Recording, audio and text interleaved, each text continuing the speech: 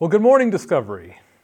My name is Scott, and I'm one of the elders here at Discovery Christian Church, and we are so glad to have you here with us this morning. Today, we're going to be going through the book of 1 Samuel in chapter 15. So if you have your Bibles, you want to go ahead and grab those so that you can follow along with us in today's passage. Now, we have kind of a gnarly passage here today, where we are going to get to see a story where God has called Saul, the king of Israel at this time, to go and carry out a particular mission. And we're going to see that Saul doesn't fully carry this out. And this leads to some tension. It leads to some unfortunate circumstances in how things end up in the end. But I think there's a lot that we're going to learn along the way here today. We can learn things about obedience. We can learn about sacrifice. We're going to learn about prayer, and then we're going to certainly dive into things like tension, and a particular thing we'll look at is Saul having a particular issue with his own image. Now, I have a confession to make when it comes to image, sort of a funny story here. This was not exactly how I was planning to present myself today for this time that we have together. But as you may have heard, some people during this whole COVID crisis are doing home haircuts and they're not always turning out particularly well. Well, I was doing the same thing, and unbeknownst to me, the guard was not on my clippers, and so kind of ended up with a little unfortunate shaving of this a little too close. And so this is me. You get to see the real me today. I'm not going to be trying to hide or cover up or try to cultivate an image. You just get to see this is what's really happening in my life. And I think that will make a nice parallel with how Saul then carries forward. So let's go ahead and get into our passage. And you can read along with me starting in verse 1. Samuel said to Saul, "I am the one the Lord sent to anoint you king over his people Israel. So listen now to the message from the Lord. This is what the Lord Almighty says. I will punish the Amalekites for what they did to Israel when they waylaid them as they came up from Egypt. Now go, attack the Amalekites and totally destroy everything that belongs to them. Do not spare them. Put to death men and women, children and infants, cattle and sheep, camels and donkeys." So let's stop right there for just a moment. I want us to take a moment to sit with this and acknowledge that this is a really difficult charge that God has placed upon Saul in this moment, especially for us in a modern time frame where we hear this and we think about total annihilation, we think genocide, and that is going to cause some questions for us to wrestle with this. Why would God do this? How should we be engaging this particular text? One thing to be aware of is this was not exactly an abnormal thing in this particular point in time. This would have been normal maybe for Israel, but certainly for the surrounding nations as well, to engage in this type of conflict.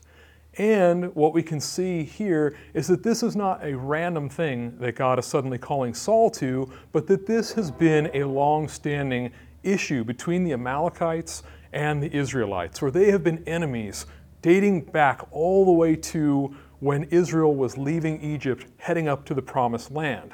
And you can find out more about that story in Exodus chapter 17, but as Israel's heading to the Promised Land, the Amalekites come out to go to battle with them. And in this story, we see Moses lifts up his hands, and when he does this, they win. But whenever his hands drop, they start to lose. In the end, the Israelites end up winning the battle. And in Exodus 17, verses 14, it reads, "Then the Lord said to Moses, 'Write this as a reminder in a book and recite it in the hearing of Joshua. I will utterly blot out the remembrance of Amalek from under heaven.' And in verse 16, 'The Lord will have war with Amalek from generation to generation.'" So that may not make us feel a whole lot better about this, but it does show that there is a long-standing precedence here. These have been enemies for a significant amount of time where they have both tried to do away with each other on a number of occasions. And there is dire consequences potentially for failing to carry this out. Certainly the Amalekites will then raise up and want to attack the Israelites again and do them harm. Ironically, if we move into the book of 2 Samuel, we will see in the first chapter a man comes to David to announce that Saul has been killed and that he died in battle. And as David has a conversation with him, this man claims to have been the one to actually kill Saul. And when David asks him, "Who are you?" his answer is, "I am an Amalekite." So we see that if we failed to carry this out, it had dire consequences for Saul specifically. Now, continuing in today's passage, over the next several verses, we find out about the battle preparations that are made. We find out that Israel tells another group of people who are near the Amalekites to move away because this is what they're about to do, and they're about to go to battle there, and then they actually do initiate the battle. And picking this up in verse 8, it reads, "He," that being Saul, "took Agag, king of the Amalekites, alive, and all his people he totally destroyed with the sword. But Saul and the army spared Agag and the best of the sheep and cattle, the fat calves and lambs, everything that was good. These they were unwilling to destroy completely, but everything that was despised and weak, they totally destroyed." So we right away get to find out here that they carried out a part of God's will, but they don't fully carry it out here. And the distinction that is made is really made on the basis of how good are the things that we are able to then carry back with us. If it was something that had no value to it, they were more than willing to get rid of that. But something which they found to be very valuable, they suddenly found another use for, and they decided, let's bring that back. And so we enter into a tension right away about following God versus following our own ways of doing things. Now, this tension will continue in verse 10 as God speaks into this here. And he says, "Then the word of the Lord came to Samuel, I am grieved that I have made Saul king, because he has turned away from me and has not carried out my instructions." Samuel was troubled, and he cried out to the Lord all that night. And in some of your translations, it may say Samuel was angry, and then he cried out to the Lord all that night. And we're going to want to hold on to this here. We're going to come back to this. But this is God speaking to Samuel. This is Samuel speaking back. This is prayer. And we want to certainly cover some information about prayer here later on. But hold on to this. We're going to continue forward in the story. Early in the morning, Samuel got up and went to meet Saul. But he was told, "Saul has gone to Carmel. There he has set up a monument in his own honor and has turned and gone on down to Gilgal." When Samuel reached him, Saul said, "The Lord bless you. I have carried out the Lord's instructions." But Samuel said, "What then is this bleating of sheep in my ears? What is this lowing of cattle that I hear?" Saul answered, "The soldiers brought them from the Amalekites. They spared the best of the sheep and cattle to sacrifice to the Lord your God, but we totally destroyed the rest." "Stop," Samuel said to Saul. "Let me tell you what the Lord said to me last night." "Tell me," Saul replied. So we're going to stop there for just a moment and take a look here that Samuel goes to Saul right away. He does not delay after being in prayer all night with the Lord, but he goes to him to deliver the message that the Lord has given him. And when he gets to find Saul, Saul immediately tries to get out in front of the situation by claiming, "Hey, I fully carried out God's will." But Samuel's unwilling to take that bait. Instead, he's going to call him on this and say, if that were true, there wouldn't be sheep here, there wouldn't be cows and what have you. And so he's going to just call this out directly, increasing this tension, increasing the confrontation that is going to take place. And then Saul is going to say, well, yes, we did bring this back, but we had a reason for it. See, we want to do sacrifice, and sacrifice is a good thing. At that time, in that system, this is something that was regularly practiced. And so for him, there is a reason behind it. There's a justification. Verse 17, Samuel said, "Although you were once small in your own eyes, did you not become the head of the tribes of Israel? The Lord anointed you king over Israel, and he sent you on a mission saying, 'Go and completely destroy those wicked people, the Amalekites. Make war on them until you have wiped them out.' Why did you not obey the Lord? Why did you pounce on the plunder and do evil in the eyes of the Lord?" So Samuel's very clear about this here. He reminds Saul, this is who you are. This is what God called you to do. so you knew what the instructions were, and then he says that what he did is evil. There is no confusion here. He's making no bones about it. This is what's happening. Saul still is not willing to accept this at this point, so he says, "But I did obey the Lord. I went on the mission the Lord assigned me. I completely destroyed the Amalekites and brought back Agag, their king. The soldiers took sheep and cattle from the plunder, the best of what was devoted to God, in order to sacrifice them to the Lord your God at Gilgal." So again, he's going to fall back on the same defense. He's going to then again talk about sacrifice as being a really important consideration here for why he's done what he's done. But Samuel replied, "Does the Lord delight in burnt offerings and sacrifices as much as in obeying the voice of the Lord? To obey is better than sacrifice, and to heed is better than the fat of rams. For rebellion is like the sin of divination, and arrogance like the evil of idolatry. Because you have rejected the word of the Lord, he has rejected you as king." So Samuel makes it very clear here. Sacrifice, yes, it has a place, but it is not more important than obedience, right? And because Saul has chosen to do something different, he is making it clear to him the kingship is being taken away from you because you are not willing to obey God. Then Saul said to Samuel, "I have sinned. I violated the Lord's command and your instructions. I was afraid of the people, and so I gave in to them. Now I beg you, forgive my sin and come back with me so that I may worship the Lord." So at this point, Saul now is willing to acknowledge that he has done something wrong. And at this point, he then says, "Come back with me." And what we see in the ensuing verses here is that Samuel basically says, "I'm not coming back with you because you aren't willing to follow God." He turns to leave. Saul grabs Samuel's robe and it rips in his hand. Samuel, like any good prophet, sees the symbolism within this and uses it to explain things and says to him, "Hey, just how that ripped, that's what's happening with you and the kingdom. It's being taken right out of your hand and given to someone else." So despite hearing this now multiple times that the kingdom is being taken from him, Saul continues to say, "Come back with me so that I can worship the Lord." But this time he adds in a second thing, "and so that you can honor me in the sight of Israel and their leaders." So Samuel decides he's going to go back, and then he is the one who actually completes what God had initially set out for the instructions by executing Agag, the king of the Amalekites. And then in verse 34, we get this. "Then Samuel left for Ramah, but Saul went up to his home in Gibeah of Saul. Until the day Samuel died, he did not go to see Saul again, though Samuel mourned for him. And the Lord was grieved that he had made Saul king over Israel." So we have here a really difficult passage, one that ends up with a really sad ending.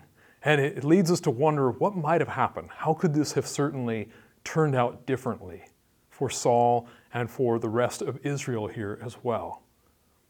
But I think there are some really positive things that we can see in this passage today. So let's turn to those now. Okay, the first thing that we can see here surrounds the issue of prayer. Now, we've been in a practice of prayer over the last several weeks, and I think that this passage can really teach us a lot of very good things, even though this is not a passage that most people naturally gravitate towards when they think about prayer. Beginning back in verse 10, we see that God speaks to Samuel, demonstrating the depth of their relationship, that he speaks to him, and that Samuel's attuned with that and hears what God has to say.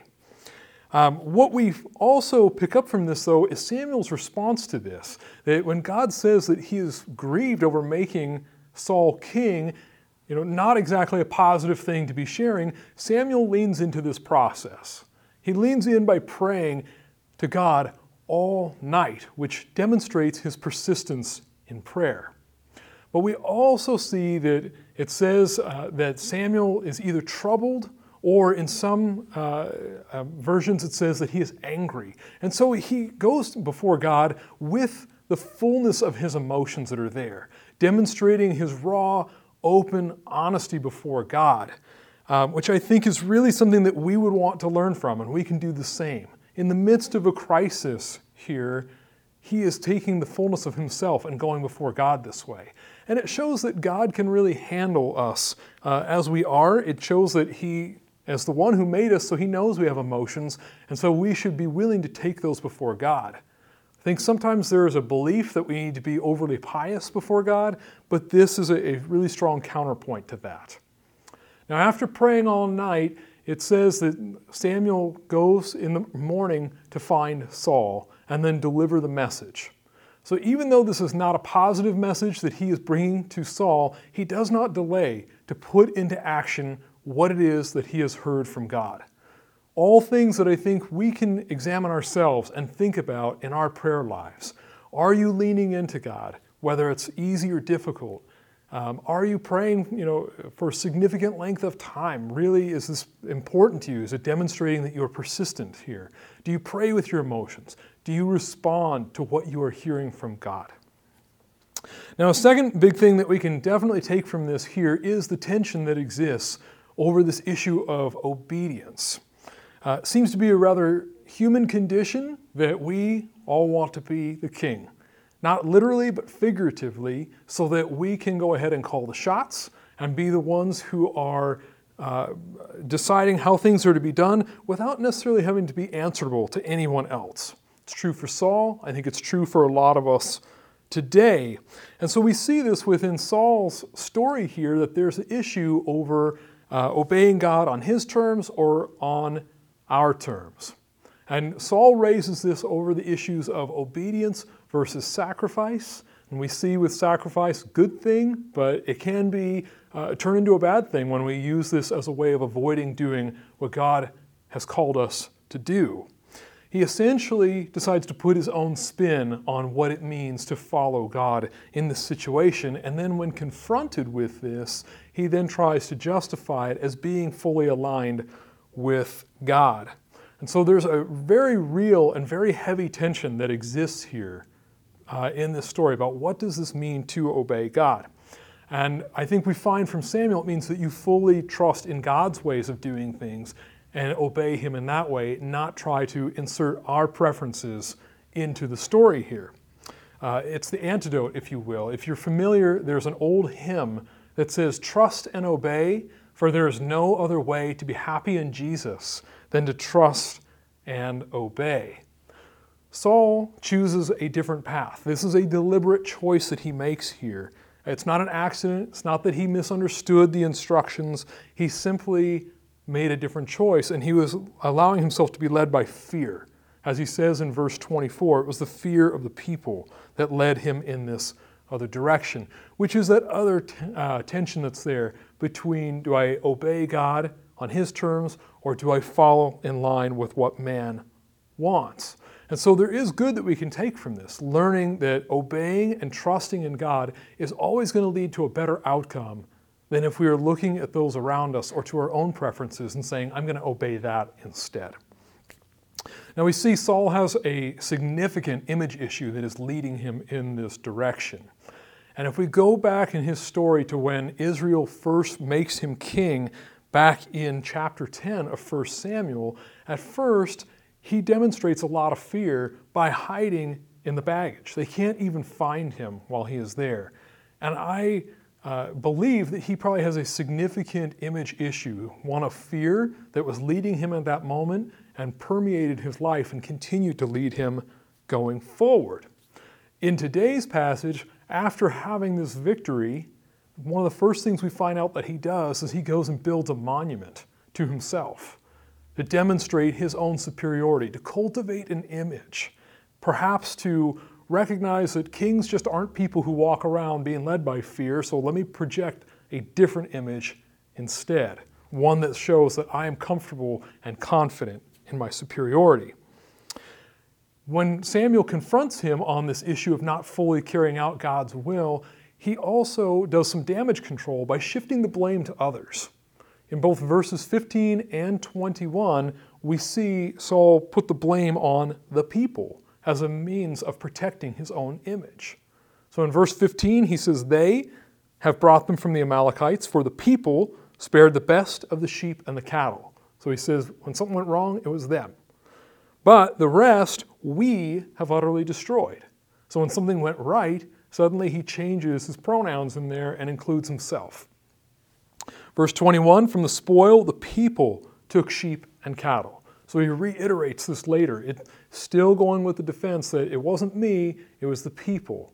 Instead of saying, I'm the leader and the buck stops here. Now, this fear of the people is significant. He mentions this in verse 24 after saying, you're right, I did do wrong. It's because I was afraid of the people. And this is a recurring problem in the life of Saul. Last week, Steve walked us through chapters 13 and 14, and there's a scene or a moment in chapter 13 where Saul and Samuel are going to meet up prior to a battle. And when this happens, Samuel's going to show up and offer a sacrifice, and then off they'll go to the battle. When Samuel is delayed, Saul becomes afraid that this means that the people are going to start to desert, and he's going to lose control over the army. And so he offers the sacrifice instead, even though it was inappropriate for him to do this. And so we see that there is a recurring issue taking place with Saul having to do with sacrifices, where he's making some bad choices in order to maintain his image in front of other people. In the New Testament, there's a guy named Paul who writes to a younger man named Timothy. And in 2 Timothy chapter 1, verse 7, he writes, God has not given us a spirit of fear, but of power and of love and of a sound mind. And so this is how we want to be led, not by fear, but by leaning into God and the gifts that he has given, his Spirit.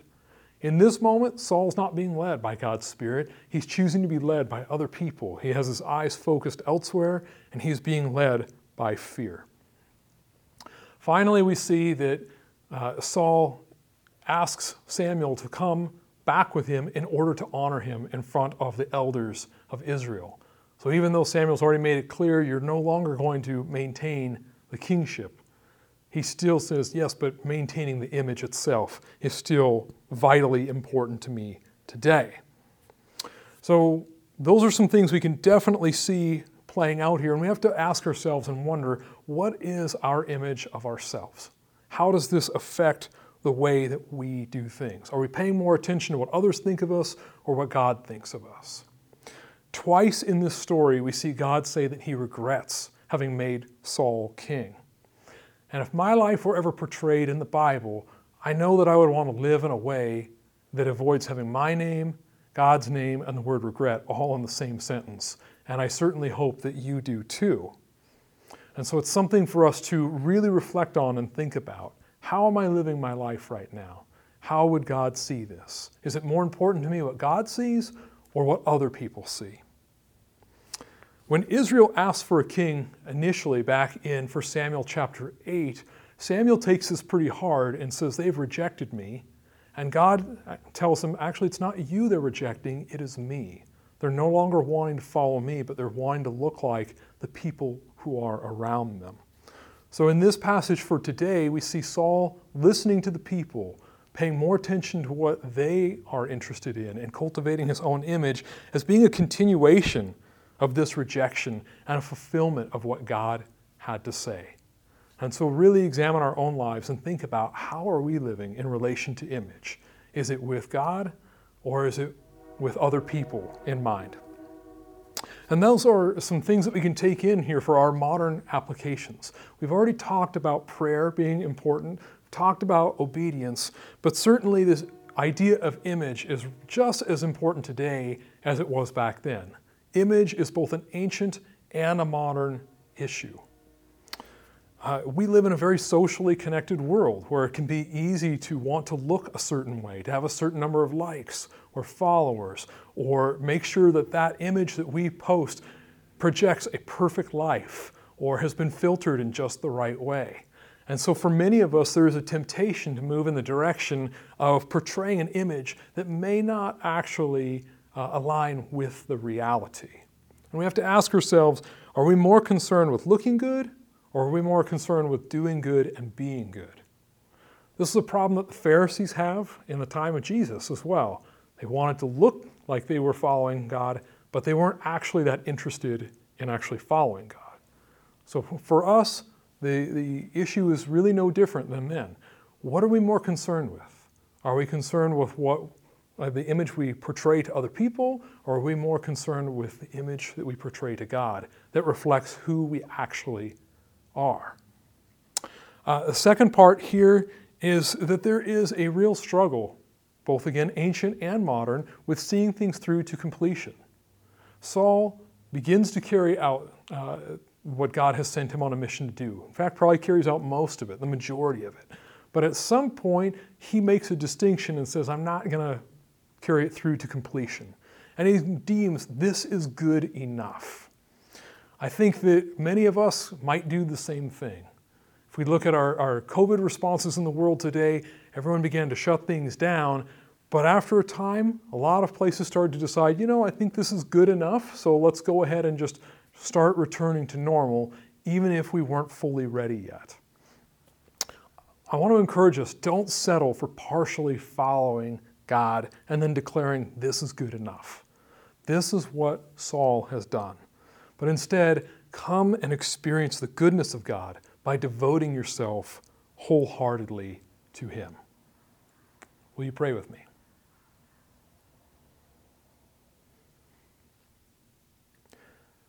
Heavenly Father, we thank you that you are good.